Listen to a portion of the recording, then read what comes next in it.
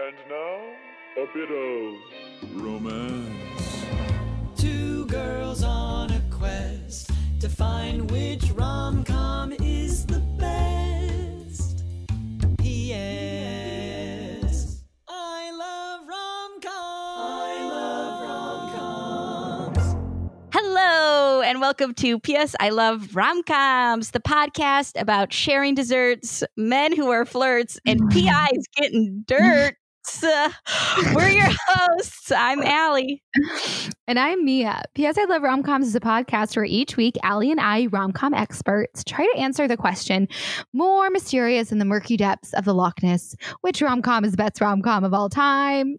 Joining us today is a very talented comedian and actress.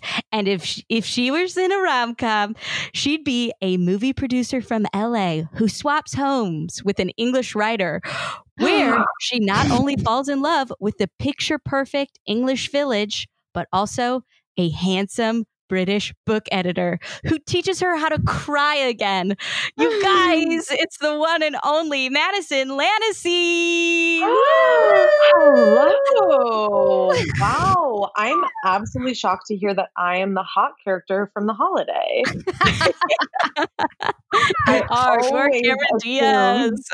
always assumed I would be the one who dated Jack Black. Always assumed. But it's no. Jude Law. You were for Jude Law.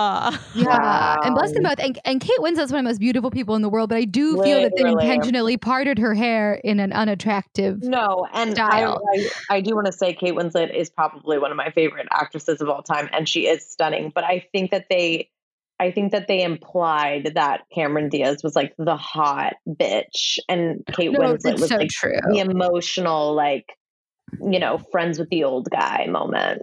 And I felt like that's probably more my vibe, but I love to experience the perception that I could be Cameron Diaz. Oh, well, it suits you.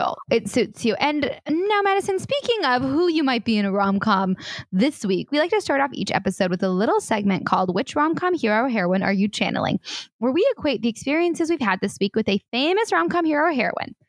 I can start us off this week. This week, I'm channeling someone that we hear are often channeling because she's just such a versatile character. But I am channeling Stella from How Stella Got Her Groove Back. Yes, because in the film, Stella is lost in the murkiness of work and money and motherhood and stress. And all she wants to do is get in that little shed and make furniture. And this week was a bad week. Guys, this is a news-wise very bad week. Not a good week at all, and a difficult week for everyone. And I basically something that helped me get through it was I had to assemble some furniture, so it forced me to put my phone down, have a glass of wine, put on a really great podcast called Nice White Parents that if you need a good listen, it's the best podcast. It's like the best written podcast I've heard since Dirty John. And I just had some time assembling furniture, and I felt so happy. And it made me say, why isn't my job assembling furniture? Because I like to work with my hands and feel like I'm solving a puzzle. So I am channeling Stella when she gets in that little shed and she makes some furniture and she remembers sort of what keeps her grounded and makes her feel good. So, was paying attention, took a moment off to collect myself, build some furniture, highly recommend it, highly recommend Nice White Parents. That's me. I'm channeling Stella, an absolute classic icon. Allie, who are you channeling? Oh, man. I think this week I'm channeling Joan Cusack's character, Peggy Fleming from Runaway Bride. There's this monologue I rewatched Runaway Bride recently over the holidays. You did too? Yeah, I did. Oh my God. Okay, so then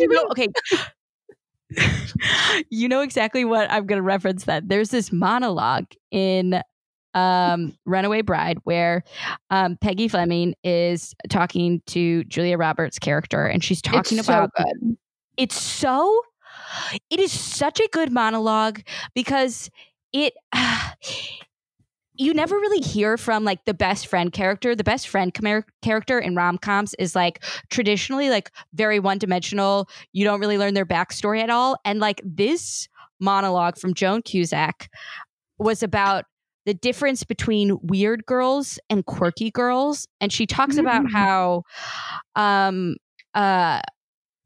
Julia Roberts' character is quirky and guys like quirky girls. But guys don't like weird girls like Joan. And there was something just so heartbreaking and like poignant about this monologue. And it made her character really human. And I connected with it because I've always felt not like a cute, quirky girl, but always like a weird girl. And I guess why I'm feeling like weirder than normal is like I've been spending a lot of time in my room, like a lot of us, and I'm just like I've been spending a lot of time with my stuff and like just like looking at my stuff and thinking about my stuff. And I have 3 mannequin heads, guys. I don't need 3 mannequin heads. And so I'm trying to like get up the nerve to like get rid of at least like 1 mannequin head, and I can't. And I'm like, maybe this is why, you know, I have trouble holding on to people is they come over and they're like 3 mannequin heads is too many. This got 4 people's heads staring at me. I don't know. That was just something I was thinking about. Ellie, you always have very fun belongings, and I don't think you need to get rid of any of your mannequin heads. And I love the fact that you have 3 mannequin heads and you can't manage to part with any of them. And I think that is both quirky and weird, but admirable on all accounts. Madison, who are you channeling this week? I think that the rom-com character that I'm channeling this week, and I really just wanted to say that I was her, but I do actually think it fits for this week, is Gracie Hart from Miss Congeniality, Sandy Bullock. She's kind of watching for danger. She's suspicious. She's ready to attack at any moment someone who might have a gun. But she's also bonding with her girlfriends, and that's pretty much my reality right now. She's also one of my favorite characters in a rom-com. Great rom-com heroines to be channeling. Shall we get into our movie discussion? Yeah. This week we watched the 2008 romantic comedy Maid of Honor. In this film, Tom, played by Patrick Dempsey, is an infamous playboy and inventor of the coffee sleeve. However, when his best friend Hannah, played by Michelle Monaghan, goes on a work trip, Tom realizes that he's in love with her. But when she returns, she is engaged to a soon-to-be Scottish duke and asks Tom to be her maid of honor. Tom says yes, hoping to prevent the nuptials and woo her himself. Maid of Honor was directed by Paul Weiland and written by Adam Steichel, Harry Elfont, and Deborah Kaplan. Also, fun fact, Harry Elfont and Deborah Kaplan wrote Leap Year, which is another rom-com set in the British Isles. It's one of my favorite rom-coms of all time. Well, I mean, Amy Adams, how could you not? I know. But so you guys, what are initial thoughts on the film? Was it any of our first time seeing it? Madison, I know you had put a plug in for the film. So what's your relationship to the film like? So this used to be one of my absolute favorite rom-coms. Now, upon a rewatch, there's definitely some new insights that have come up. I also did look into who the writer was, because I do think the writing is very snappy and funny. I will say that. Like, there's a lot of rom-coms on a rewatch that just like aren't even funny, and I'm like, how did I enjoy this? This has a lot of jokes that hit. And I looked into Leap Year, and I've never seen it, so that's a good movie. You know, that it's up to debate. You know, it may have less than 50% on Rotten Tomatoes, but I think that it has aspects that are fun. It takes place in Ireland, and I love, you know, rom-coms are all about fantasy, and I love any rom-com that's like also like you travel to a destination. Takes us to a new place. Yeah. So I will say, I just want to say the reason that I've always loved Maid of Honor so much is one scene in the movie has always stuck so distinctly with me, which is when they're at the dinner with her new husband, her fiance, and she reaches over to eat some of his cake and he scolds her. My God. There's so many movies that I watch in my life that like I can't remember anything that happens, and this is such a like it's such a random rom-com, and that particular scene has just always stuck in my head like throughout my life, because it was just such a subtle way of getting across the message of like when you know someone isn't right for you, and they do such a good job of like putting that in there at the beginning of the movie that they like share their dessert, and it's just so like just makes you hate him just so quickly, you know. That he doesn't let her reach over onto his plate, and that's like my favorite scene in the movie. Yes. Because also that's so relatable. I don't know. Have you guys like ever been on a date with someone or just like kind of like in a thing with somebody, and then like that weird boundary pops up and you're like, oh my God, no, like never. Like it's so like something. That scene also stuck out to me, Madison, because like we talk a lot about on the podcast like this trope of like good on paper guy, and Colin, this Scottish Duke, is like the epitome of good on paper guy. But there's always like one thing wrong with good on paper guy that like prevents the heroine from falling in love with him. And sometimes he has like a bad laugh, and sometimes he's like allergic to peanuts or something like that. And the heroine's like, for some reason, he's just not perfect. But this was the first like ever like little flaw that I've seen that I've also been like, oh my gosh, no.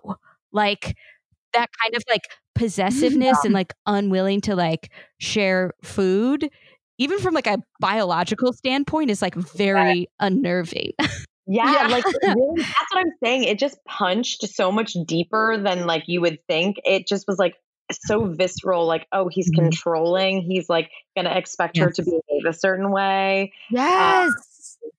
It just really was like such a good, I just thought that's one of the best versions of that they've done in a film.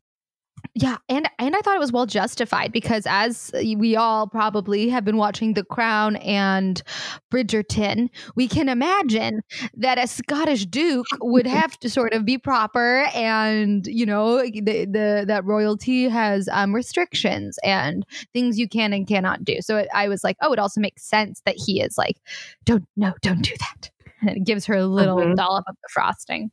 Mia, was this your first time seeing Maid of Honor? This was my first time seeing Maid of Honor. Oh my gosh. Yes. Was it your first time, Elle? No. I've seen it once before a long time ago, but I'd forgotten a lot, and like rewatching it, and I was like, oh yeah, I really liked it. I mean, my biggest note, I have a few like notes for the writer and the director.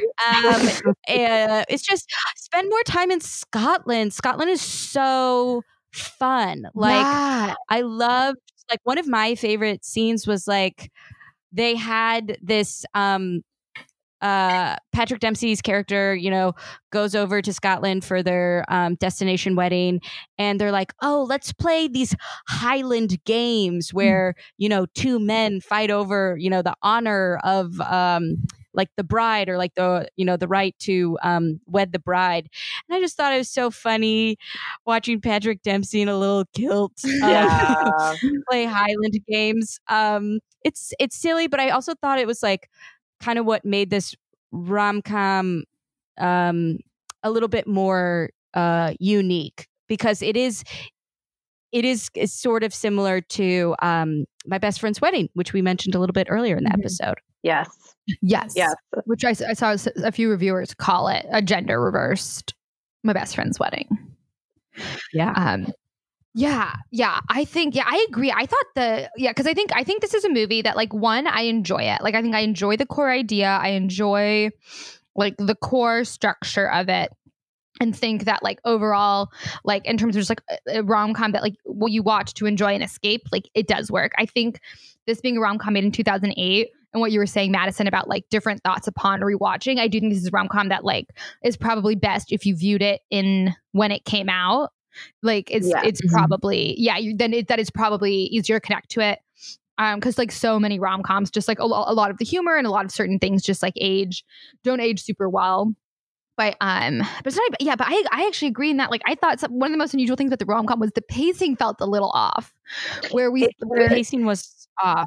Yeah, we're in that so much time in the beginning, really. So much time when she's in Scotland and he's in America, where it could have been, and even when we're, like, seeing them, like, we spend, it feels like they spend, like, every Sunday together all day long, and it feels like we are spending all day long on a Sunday with them. And then she goes to Scotland, he's in America. I feel like that could have just been, like, really quick, but that part was so long. That feels like at the end of the rom-com when the couple is, like, separated and thinking of each other. And I remember I was, like, 20 minutes in being like, oh, this normally happens later. But by the time we finally get to Scotland, I'm like, oh, this is where we should have been for, like, some of, like, the fun hijinks of the movie. I really liked it. I really like Patrick Dempsey, and I hate, I don't like to think this because I am someone that people tell me that, like, I probably don't get to play a lot of, like, asshole roles because it's, like, hard to believe. I'm not saying I'm not an asshole, like, I am, but I'm just saying, like, you're not. Yeah, you're the opposite of an asshole. Yeah, so it's like sometimes people, like, don't let me play, like, really, like, mean people, and I just think it's like Patrick Dempsey. It's like I don't think he has the, like, mean sort of, like, Lothario bit of a lad vibe down quite pat. Because because I feel like he's typically a good on paper guy. So here he's playing sort of like the Ryan Reynolds role, the mean Tom Hanks role. And so I think for me, a lot of, like, the things that I think the people who play those roles often can sort of, like, make work. And it could have also been the aging of the movie. Like, a lot of it came out just, like, kind of mean. Where like, especially just in the first 25 minutes of the movie, I was just like, oh, he's mean. I wrote down mean to Monica. I don't know. I think he lacks a certain playfulness that maybe kind of like the, playboy, asshole type kind of needs. McConaughey. McConaughey, some of Tom Hanks's roles, like, because you're right. Yeah, Patrick Dempsey usually plays good on paper guy, because isn't that he plays good on paper guy in Sweet Home Alabama, correct? Exactly. Yeah, and he's like, you like love him in that. Like, you almost want her to pick him. Upon a rewatch, I think I was like, why was I so obsessed with this movie? And I realized that I'm very attracted to both Patrick Dempsey and Michelle Monaghan. Yes. And they're excellent. They're excellent. Those characters, though, on a rewatch are both kind of assholes. There is just something where, like, I was like, oh, and maybe that's why I liked it, because I was like, oh, they're actually not good people. And that's kind of like, sort of like When Harry Met Sally vibes. Like, sometimes it's nice to watch, like, more realistic people, like, fuck around in New York and, like, fall in love. And you're just like, yeah, they're, like, from New York, and they're like, she left this poor guy at a wedding in front of his whole family, and he's like a chauvinist pig. I don't know. Something about that's real. But I did not realize how much he was an asshole. And I didn't like the whole Busy Phillips character becoming now like someone I relate to. Whereas when I was younger, I probably was like, oh my God, she's so annoying. Now I'm kind of like, I found her to be very funny. No, I completely agree. Especially like Michelle. Yeah, I do feel like just Michelle Monaghan being in it elevates it, because I think Michelle Monaghan's just like one of the most attractive people. She's hot. I ran into her at Masa, the deep dish pizza place in Echo Park. And me and my ex-boyfriend were both a little tipsy, and we both kind of like came to the realization that we both really want to sleep with Michelle Monaghan. And like, we were just so excited that she was there. And we were just kind of like, you know, horned up after the wine and just kind of like into Michelle Monaghan. We can really focus on the food. It's just a whole evening. Did you talk to her? No, I think we both decided like, let's not, you know. Yeah. We're a little jazzed up right now. Yeah, that makes sense. But read what you were saying about Busy Phillips' character. I think another issue I had in this movie that I think I would have never noticed at all in 2008, because I think so many female characters were written this way in 2008, and I accepted that as part of reality, is that I feel like most of the female characters besides Michelle Monaghan's character Hannah are like pretty, like written pretty, like written to be like pretty, like awful and like dumb people. Yeah. Or just like very one-dimensional. Yes. Agreed. I like Busy Phillips' character in this. But yeah, every time we see the woman, like a female character, we're supposed to be like, oh my God. Yeah. Like, yeah. I think a good example of that is like one of Hannah's bridesmaids. Her whole bit is she's like trying to lose weight to fit into this wedding dress.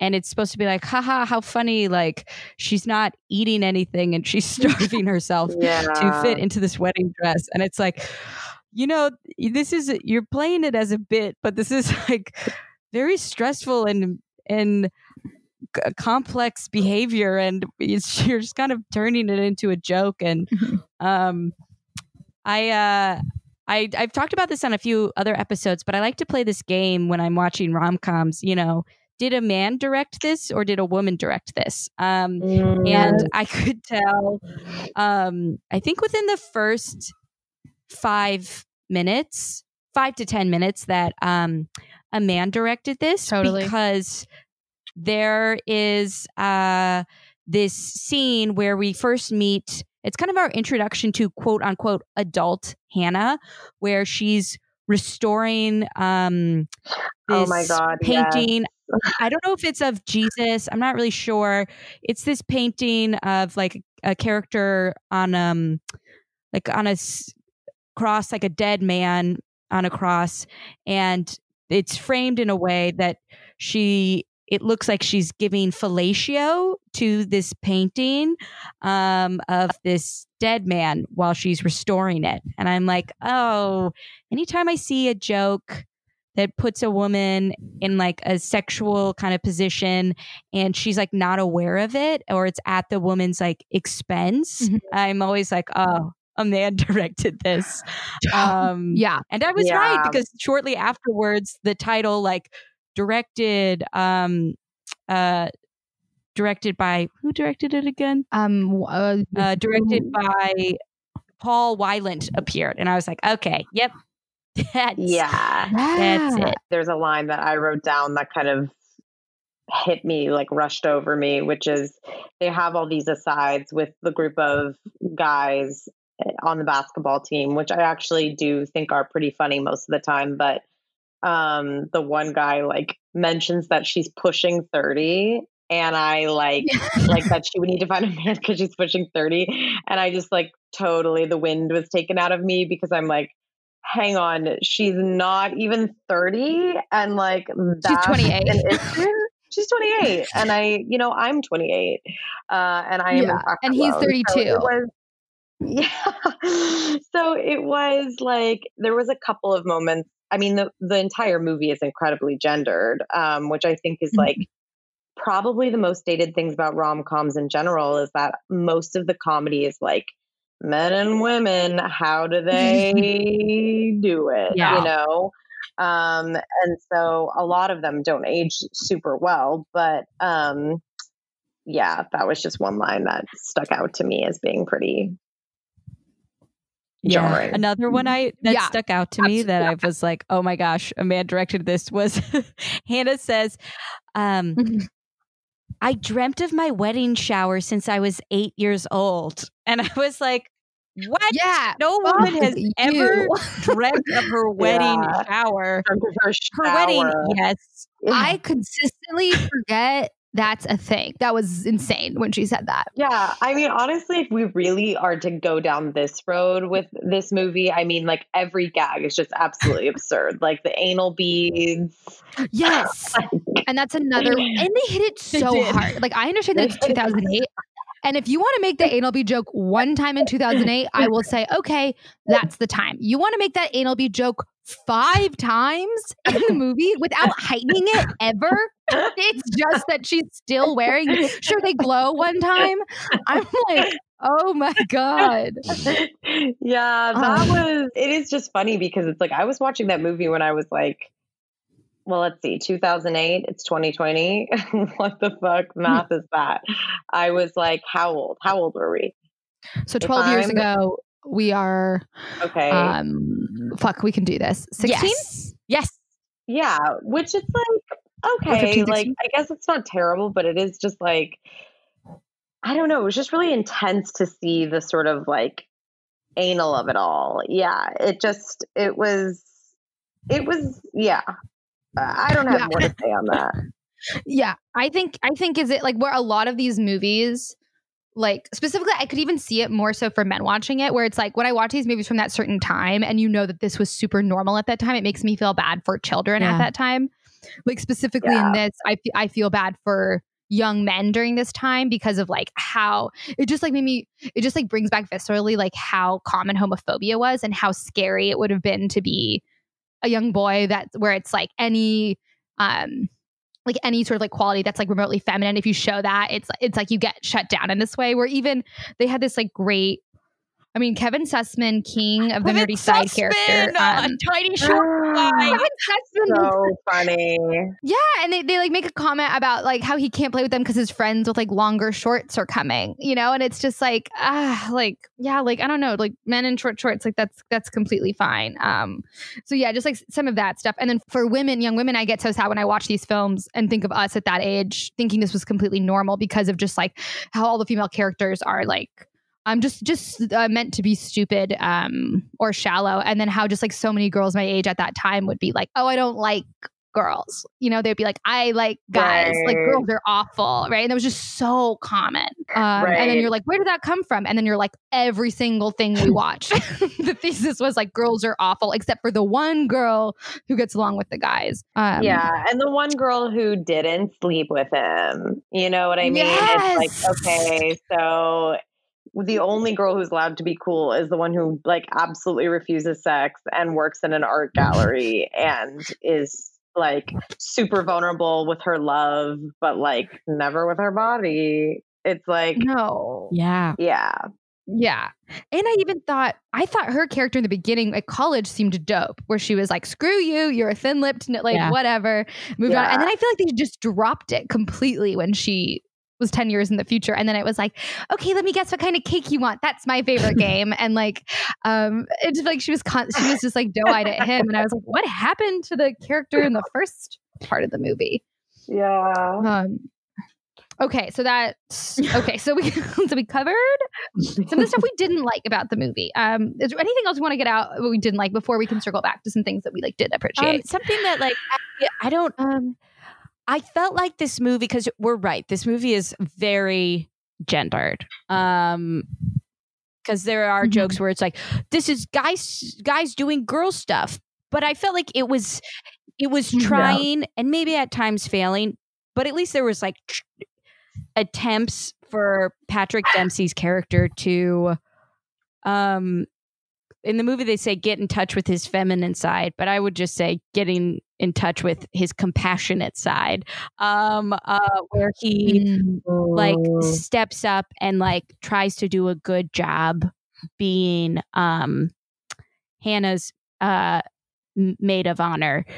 Is he doing it because he wants her to, you know, love him back? Yes, but steps up and he like does a good job making the gift baskets, and he studies about what the role is and does, and he is and he tries to show up for her with actions of, you know, helping her, you know, with her registry and stuff like that. And I appreciated the attempt sometimes, you know, it fell a little bit short, but there were moments of that. And then I guess I want to shout out also, we did it a little bit earlier with Kevin Sussman, but I think that the side characters in this movie, while not always written to be three-dimensional, great. They got some great actors playing them. Whitney Cummings, Busy Phillips, like comedy powerhouses. I don't think that they really let Whitney Cummings shine, but yeah. How long did it take you guys to figure out it was Whitney Cummings? I completely negated that it was Whitney Cummings. Like, I saw that Whitney Cummings was in the movie before I watched it. I clocked that. I digested that. And then I promptly removed it from my mind. Was she the cousin? She was the brown hair with bangs. Okay, yeah. So she doesn't really have a character. Very neutral. The peacekeeper. Right? No, she's very neutral. I couldn't tell you a single thing that character said in the movie. Yeah, it took me three scenes. Like the third scene she was in, I was like, is that Whitney Cummings? And then it was. I could tell you, I did love a line that Busy Phillips says in the movie, which is she says, "Can anybody who's not a misogynist pass the Splenda?" And I really enjoyed that. I think that's a line that aged well, because at the time it was probably meant to be like, look at this annoying woman who's been like screwed over and now she's like an angry feminist. But now it ages so well where you're just like, fuck yeah, Busy. Like that's what great. I'm saying. Like her character actually like really hit home for me. Of course, it's like, you know, not fun to watch the like borderline rapey scene when she crashes into his room, but but I do like her whole, like, you understand now, like her kind of coming. I actually thought they should have ended up together. That was a little thing that I wrote down. I was like, I could see that being a different rom-com, you know? Yeah. Like an Isla Fisher and Vince Vaughn like twist in Wedding Crashers. Yeah, it's like she's just kind of like, they almost had more chemistry because she's like constantly getting his goat and he's like having to wise up and like evade her like moments. And I was like, Madison, you're so right. Oh my gosh. Okay, so it's funny that you say that, because I had a similar thought while I was watching this, which was like this, because this movie, like, we talked about how it reminds us of My Best Friend's Wedding, and I think that why My Best Friend's Wedding is like a classic rom-com, and why this rom-com has maybe kind of gotten lost a little bit as time has passed, or is just kind of like a fun rom-com, is because like true love, and like I think like the right thing to do is like to let the other person be happy. Like they talk about Casablanca in this movie. They even reference Casablanca and how, you know, like sometimes the right thing to do is, if you love someone, is like let them go and let them like live their life, instead of trying to ruin their wedding. And I feel like that's like, if you really love somebody, that's maybe like the truer thing to do than to yell, I object right as they're saying I do. But yeah, that was something I thought about a lot. It's like, if I rewrote this movie, I think I wouldn't have, you know, a true active friendship would be him not ruining her wedding. Yeah. This happens a lot in rom-coms. Why are people always waiting till the last minute to say, I have feelings for you right before the wedding? As soon as they get engaged, you gotta let them know. Like, it's just always like, no, you would say it sooner than that. You wouldn't wait till the day of.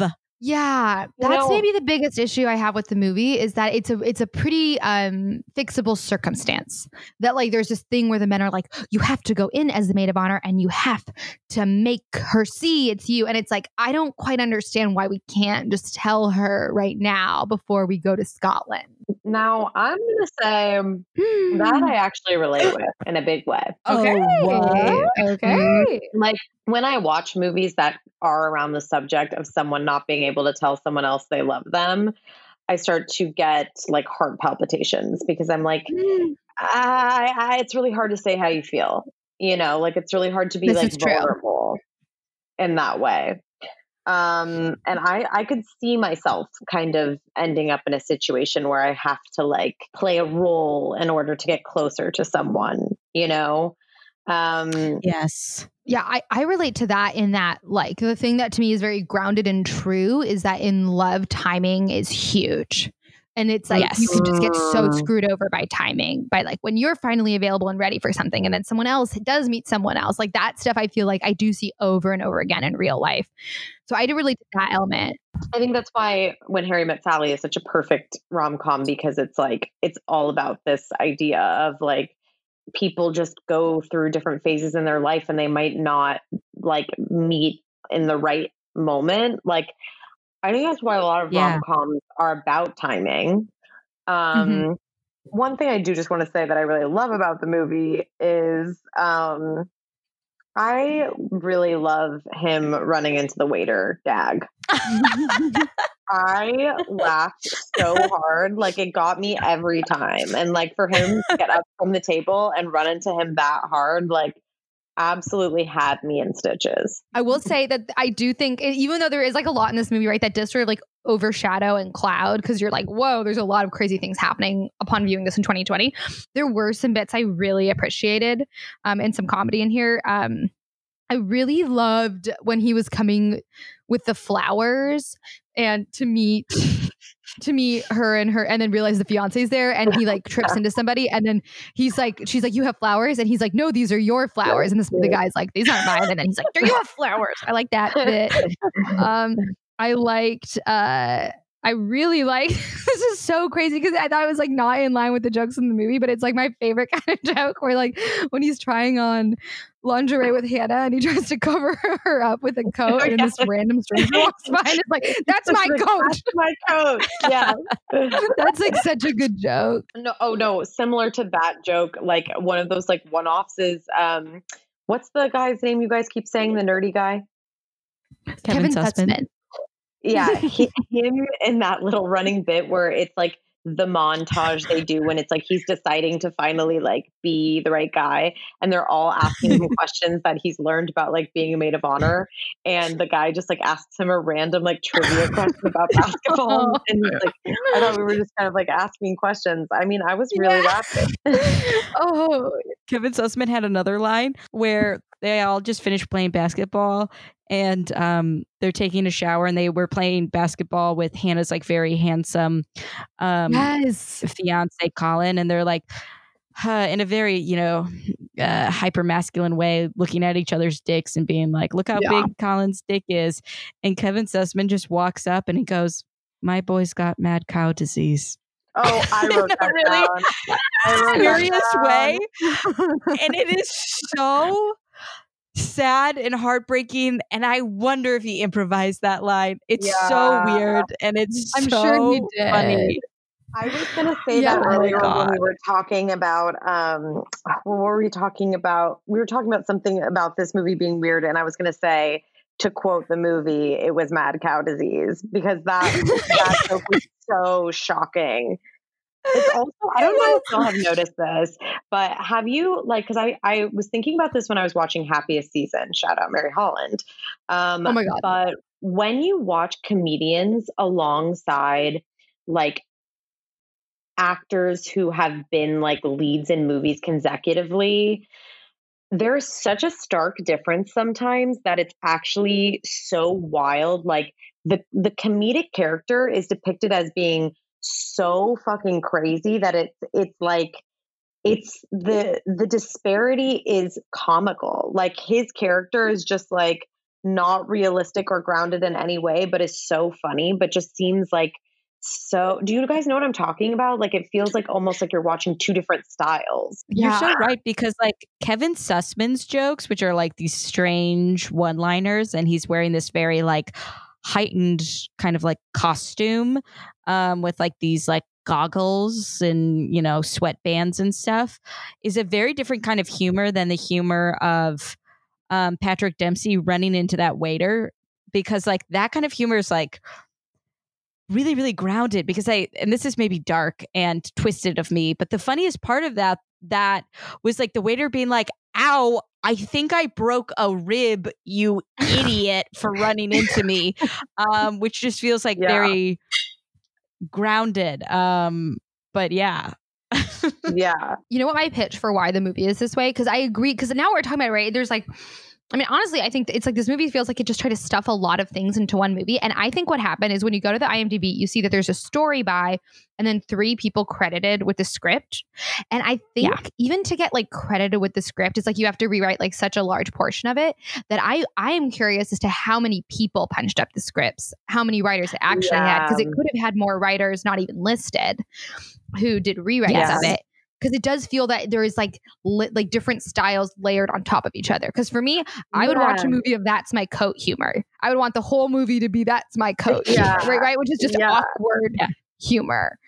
But there's only like a handful of those. I'm kind of the opposite belief of y'all in the sense that I actually would have been fine with the movie just being the story of this kind of like douchey dude who's not appreciating his friend.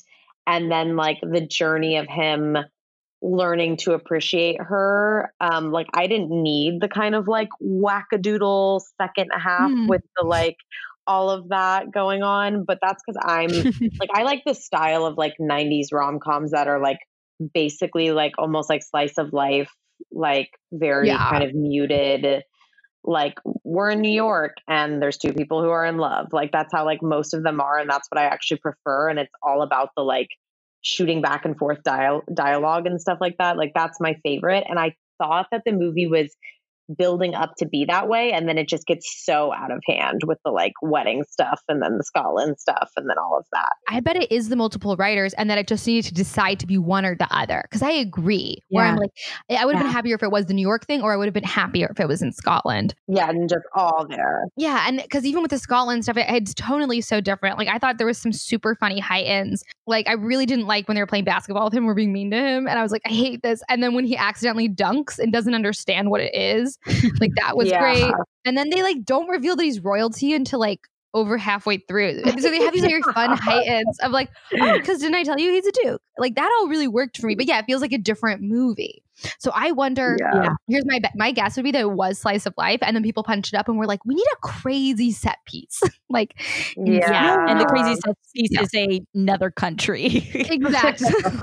Exactly.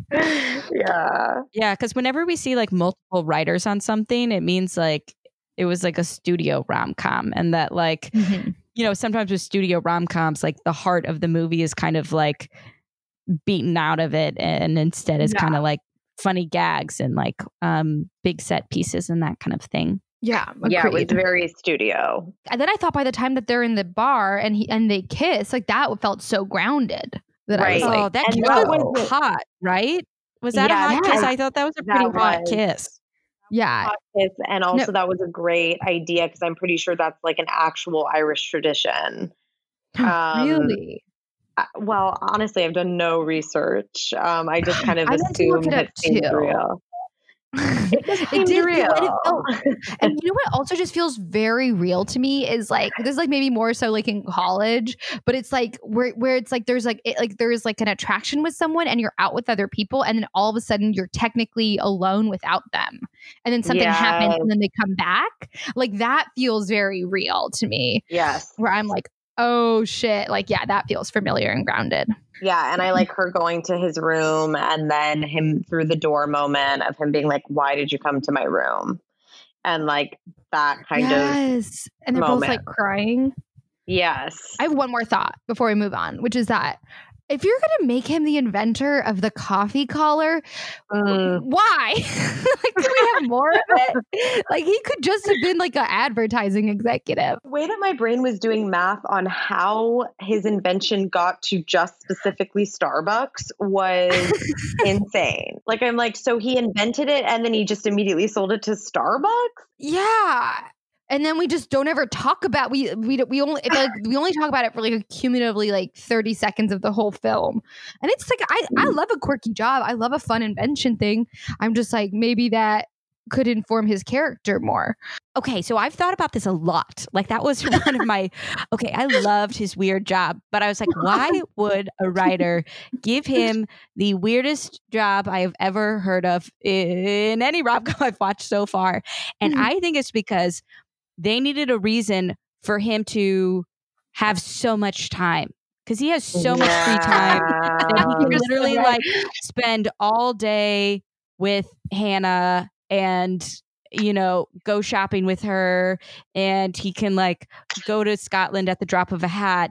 And it was like, oh, I know, he just like invented something and then now he makes a lot of money. Okay, that makes sense. And so I was like, oh, that's, and they were like, oh, yeah, what should he invent? And then I bet the writer was at a coffee shop and looked at his coffee cup and saw a coffee sleeve and was like, he invented the coffee sleeve. That's how I think that came to be. And also I looked up because I was like, I wonder how much research the writers did. And I wonder who really did invent the coffee sleeve.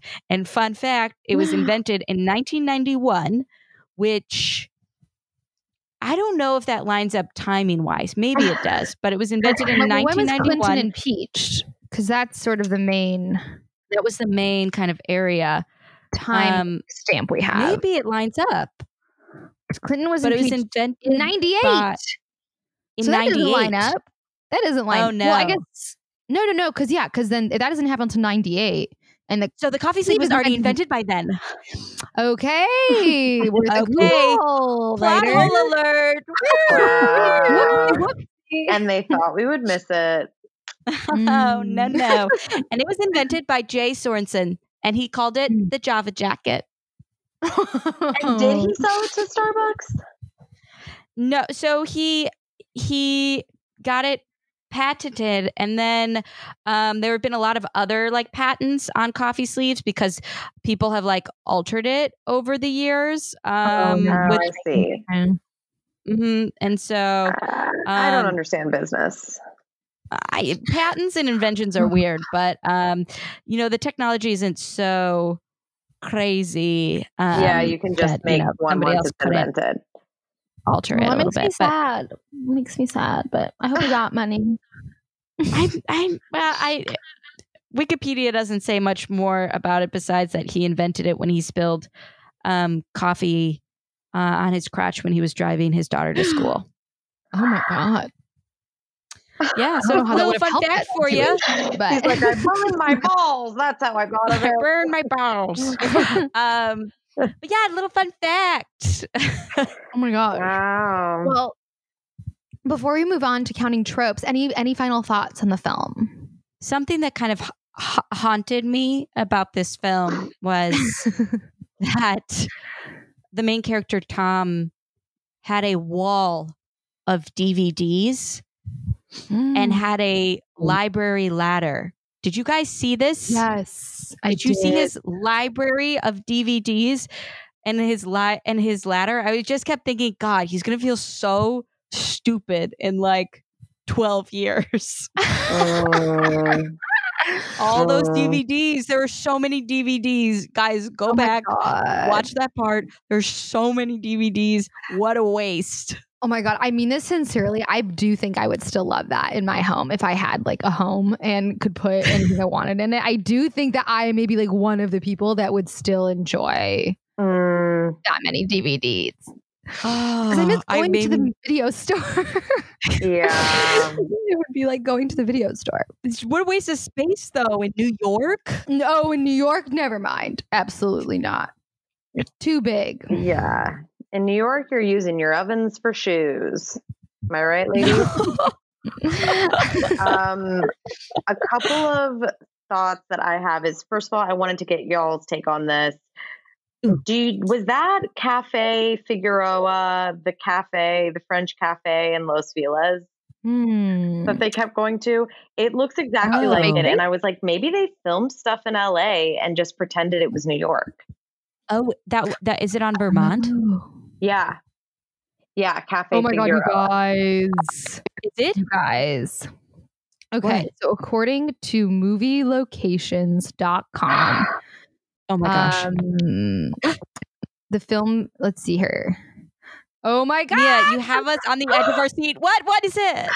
Oh my God. According to movielocations.com, not sure how credible this is, but it says, and I quote, "You might be surprised to realize that quite a lot of the film is made around Los Angeles." And that's the case here. Dude. The campus is that of Occidental College, Eagle Rock, northeast of downtown literally LA. right there.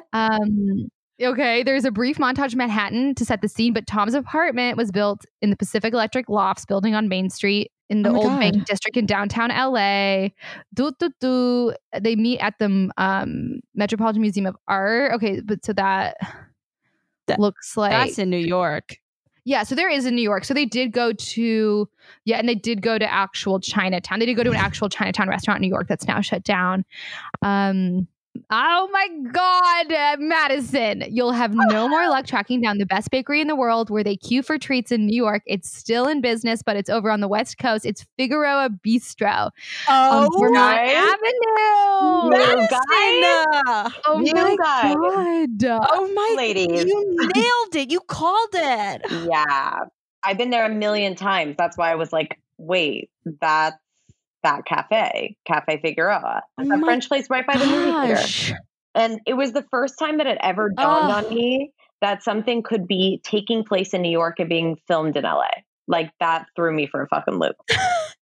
So, okay, I'm very impressed with myself. Wow. The other thing I was going to say was, I think when I watched this when I was younger, I'd always hoped I'd grow up to be like similar to Michelle Monaghan's character, who's like an artist type, but I'm definitely a match for the character that he goes out on the date with when she's gone and she starts talking like whining and he's like, "Why are you talking like a 6-year-old?"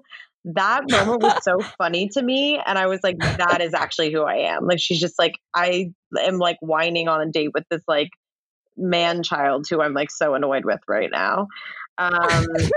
Just a fun little game I like to play with myself is which character in the movie am I? And then, the other thing I was going to say is I think the man who wrote this was one of those guys who had been told he was an asshole his whole life. And his excuse for being an asshole was that he was incredibly honest, because that was such a through line between him and hers character, is that their thing was that they're honest, which is just that they're mean to each other. Yes. Oh my gosh. Yes. That I wrote down the same thing. I wrote down, so asshole equals honest? Yeah. Yeah, I feel like there was this awesome quote circulating about like a year ago that was like, "Honesty without tact is cruelty." And I was like, yeah, absolutely. I do feel like that's what separates cruelty and honesty, is if you're not saying it with tact or compassion, then methinks you're being a bit of a dick. Yeah. My final thought is that I like this movie. Fine. I like the structure. Yeah. Obviously, certain things don't age very well. It's still like a fun escapist movie. And I am just grateful to be living in a time where the humor around female sexuality comes from women owning their sexuality, where opposed to the world I grew up in, where the jokes were about men owning female sexuality and us being out of the loop and uneducated, which you can see all the way back to Bridgerton. There's a big history of keeping women in the dark about sexuality. So I'm just really happy that things are different now. And also everything in its context. That was the context in which we lived in 2008. Yeah. Oh, so true. Okay, great. So now that we have chatted about the film, it is time for our segment where we count up all the rom-com tropes we saw in the film. We started with the flashback. So that's one. I just wrote down all women. Why did I write that down? I don't remember. I'll come back to it. It's probably that all women are bad. But, you know what it is? It's just the constant generalizations about women where it's like, wait, you're a woman. Women love this way. It's like, not this woman. I'm different. So that's always there. The classic let me tell you who you are guy speech that a girl gives a guy, where she sort of like strips him down and like guesses all these specific things about him. So that happens in the flashback. There's meet cute. There's several meet cutes. There's their meet cute, which is sort of meet scary when he hops into bed with her on accident. But then there's her meet cute with her fiance, where he rides in on a horse and saves her from a flock of sheep that are blocking her car. Very cute. Yes, the leads are 10 years apart in age, which just is a thing that happens where the man is at least 10 years older than the female actress. But they're playing 4 years apart. Okay, so that's just something. Oh, there's like the parent who's encouraging the right match. So both sets of parents are like, weird. I always thought you'd end up with the guy who's right for you. The couple is straight. The couple is white. Tropes we don't like, but are like very prevalent in the segregated genre. The perfect sexy circumstance of having to dance at his father's wedding because the crazy lady who writes a blog shows up. Men playing sports to talk about their feelings. They play basketball. They play poker. Well, I guess they do decorative bags, but that's part of it.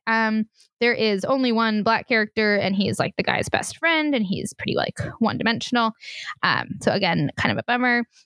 Diversity-wise in the casting. Kevin Sussman as a nerdy side character is a rom-com trope. We love you, Kevin. Madison already brought this up, but 28 is spinster, while 32-year-old man is okay. So yeah, not even 30 yet, and it's she's getting close to 30. New York is the most magical city. Oh, a dead parent trope does pop up. Potentially two, but they didn't really go into it with his mom. But they do believe they talk about her deceased father, saying that he wanted her to marry Patrick Dempsey, or thought she would marry him. Okay. I love this trope. I think it's like when we're all staying at the same place, but we leave the rooms at night to find each other. I love that. Yes, you see it in Wedding Crashers. Is there anything else? It's like a very like farcical thing. I feel like a lot of farces are like, we leave like a lot. It's like slamming doors. Like this door opens and then this person pops out. Yes, exactly. And then the last one I have is Good on Paper Guy. The Scottish Duke is Good on Paper Guy. Yes. Allie, what'd you have? I have Friends Are Obsessed with Your Love Life. He has like, all of his friends are just like, doing research for him and like bringing him bridal magazines and DVDs and giving him pep talks over basketball, pep talks over brunch, helping him with like the gift baskets for the shower. So very supportive friends.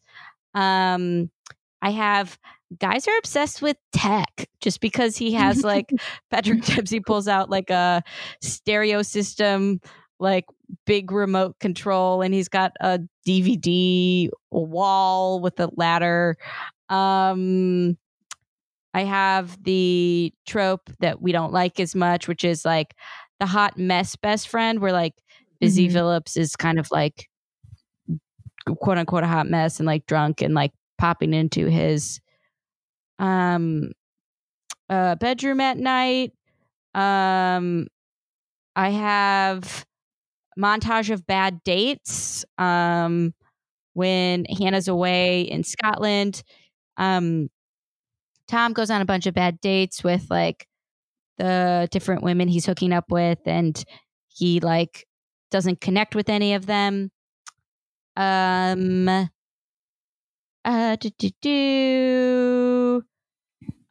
This is just a side note. I just love watching extras dance. I always find it really interesting. It's my a lot of dance scenario. It's like always my dreaded fear that for any type of shoot, they'll be like, great, and now if you could just dance. They're not dancing to music. They're dancing to complete silence. Yeah. I just am fascinated at like the moves people decide to do when they are dancing to silence. And then just a fun little thing I look at. Not a trope. Quirky Job. He's the guy who invented the coffee sleeve, and she is like an art restorer. And is that... Oh, you said New York is a magical place. Yeah. I think... We said college flashback. I think that's... Oh, I had the last minute chase. He finds a horse and he jumps on a horse. He gets on the horse. And then I also wrote I object scene where he like does, I feel like that happens in any rom-com where there's a wedding, there's always an I object. And then definitely. Yeah, big scene at the wedding. I object scenes, definitely. And then I have two more. One is kind of like a twist on a trope, and it's really, I don't like it, but it's best friends who get together at the end. The last two ones I got were a low-key easy breakup where Hannah just breaks up with her fiance Colin, and he just gives her a kiss on the cheek, and he's like, "Goodbye, Hannah." There was no like talk. There was no like, let's see if we can make this work. He just like accepts that his fiance is breaking up with him.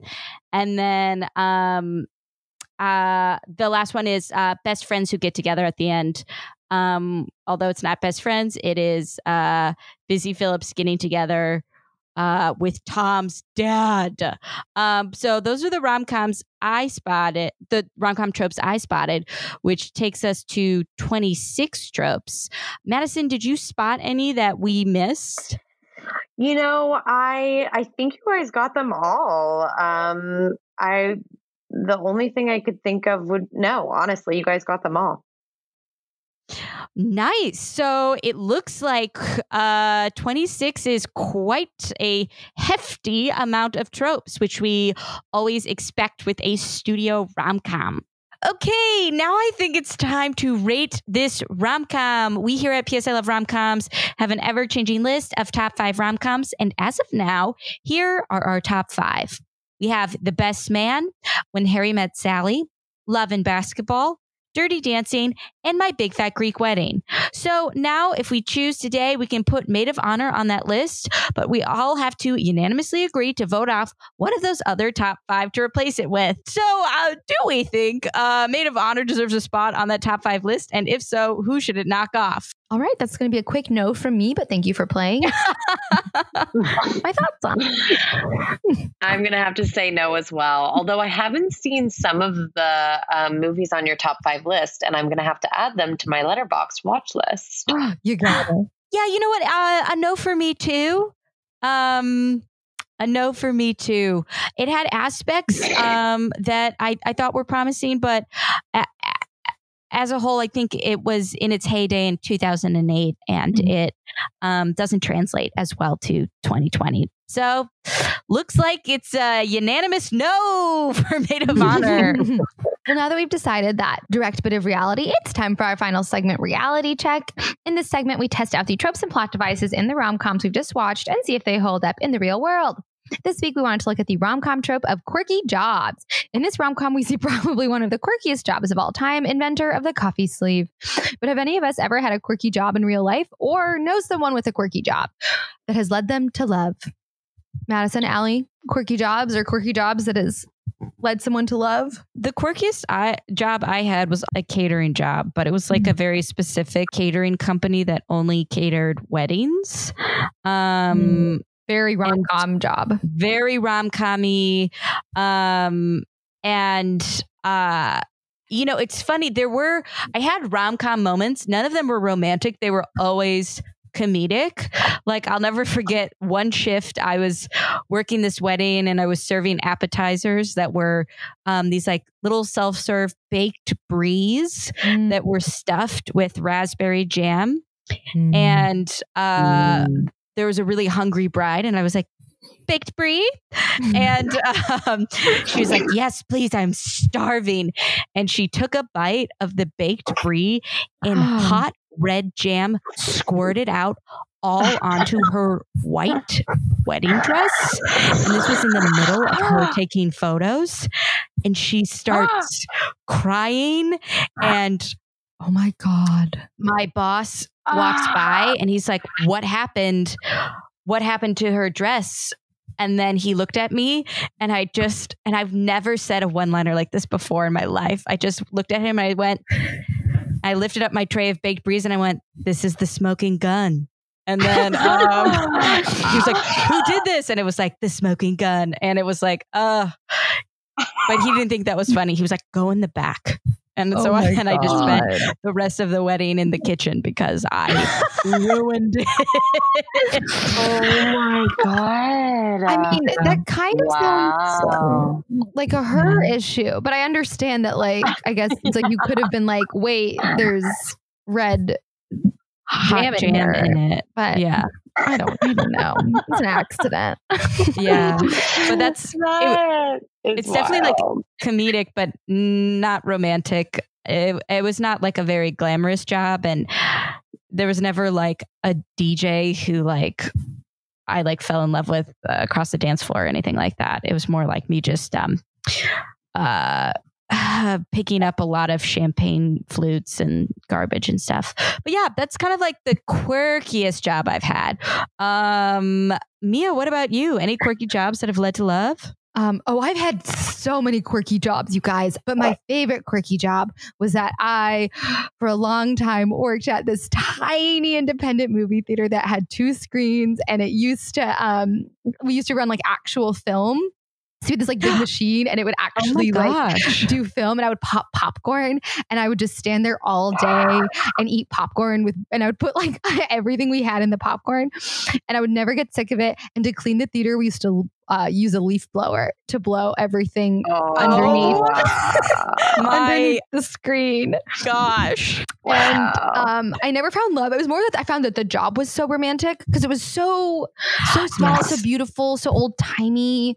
You know, we had one of those like vacuums that isn't electric that you just like roll over carpet. Yes. And lots of like little things happen, you know, where like a boy waited like after a movie where I would be like sweeping up Shrek 3 and he would like stay and chat with me. Yeah, it was just really picturesque. It was just a very dreamy job, and I loved it. And it was just, there was only 3 employees and only 2 of us worked at a time, and it was just such a treat. I worked at an AMC, but it was never romantic like that. It was always like, you have to leave now. And there was vomit and shit. But I worked under an AMC at a comedy bar that's 20s themed, in which I had to dress up as a 20s flapper every time I came into work. Flapper. Every time you had to work? Yes. And so when I would come in, oh my God, that's my uniform. Yeah. And so I have a lot of friends who like lovingly look back on the time when I'd be like stringing pearls around my neck, like getting ready to leave for work. But we would always have to tell the comedians, they would be like, why is it so loud in here? And I'd be like, that's the air conditioning coming from the AMC that's unfortunately placed on top of us. Oh my gosh. Can't control it. I did have one romance from a job, and I was working at a local restaurant in college, and one of the bus boys, I was a hostess. They had on Sundays, they had like talent night where the workers would perform at like an open mic for the restaurant. And this one busboy was like a savant freestyle rapper. And I was incredibly attracted to him. And then I went through a little breakup, and I kind of called him. His name was Noah. And I remember I called Noah and I was like, are we going to do this? And he came over and we kissed. I was a virgin at the time. I clung on to my virginity for a while. So we had a hot makeout. Oh my gosh. Oh, that's so magical. Yeah. Did he rap for you when you had your hot makeout? Were you like, rap me something, serenade me? I probably like did ask him to. Like it really was like I think I ended up getting like a little drunk and like giving him like a very probably patronizing motivational speech where I was like, you need to take this talent and become famous from it. And I think he was like, I like know how to run my home life. Like you're a hostess at a restaurant. But I really like was inspired by him. And when I first moved to LA, my biggest crush was I worked at a hotel, kind of a quirky job. And I had a big crush on a valet named Robbie. But he was into the cocktail waitress who was an artist, kind of a Michelle Monaghan type. Oh my God. Wow. Yeah. Never ended up with him. Oh, unrequited love at a quirky job is probably the most common. So, oh man, yes, it is. Okay, so I feel like this reality check checks out. While at times like finding, love at a quirky job is rare, it does exist. I can't get over Madison's flapper uniform. That is incredible. Yeah, I can send y'all pictures of that. Will you? Please do. Yeah. Well, that is our podcast. Thank you so much for joining us today, Madison. Thank you. You all are such wonderful hosts, and I'm such a fan of this podcast. So thank you for having me on. I begged them to be on, just so the listeners know that. Oh my God. No, we are the lucky ones. Come back anytime. We love you and we love getting to talk about rom-coms. Now, Madison, do you have any social media things to promote or important romance advice for our listeners? Yes, I do. I have my Instagram handle is at Lanes100, LANES 100. That's my college email that I haven't changed yet for my Instagram handle. And I will never change. And then I'm going to go ahead and say this. Follow me on TikTok. I don't really have anything up particularly yet. Like I have only a couple videos, but I'm just aspirationally think that one day I'll post more. So it's at MADISON LANESEY. And I think that about does it. Don't follow me on Twitter. There's nothing good there going on. Don't go on Twitter. Just don't go on Twitter. Not this week. And love advice.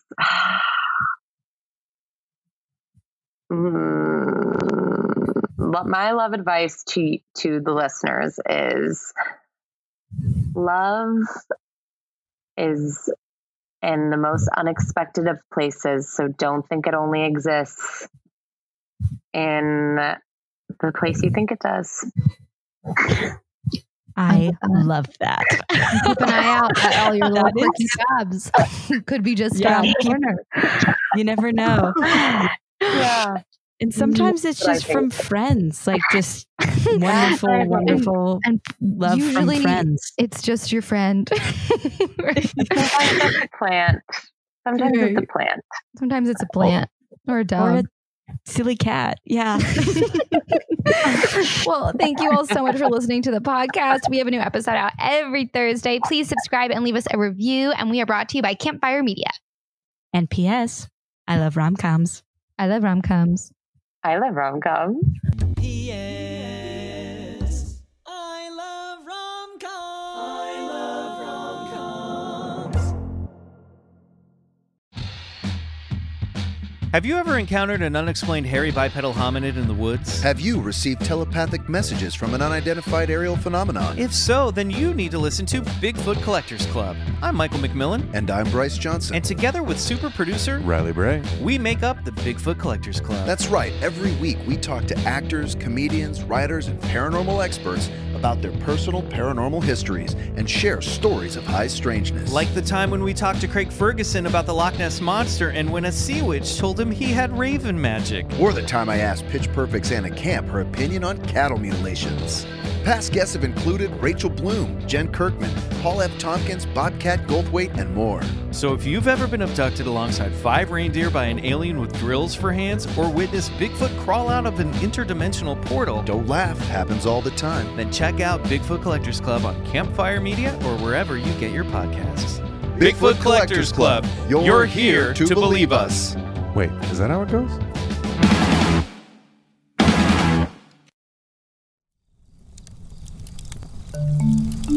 Campfire.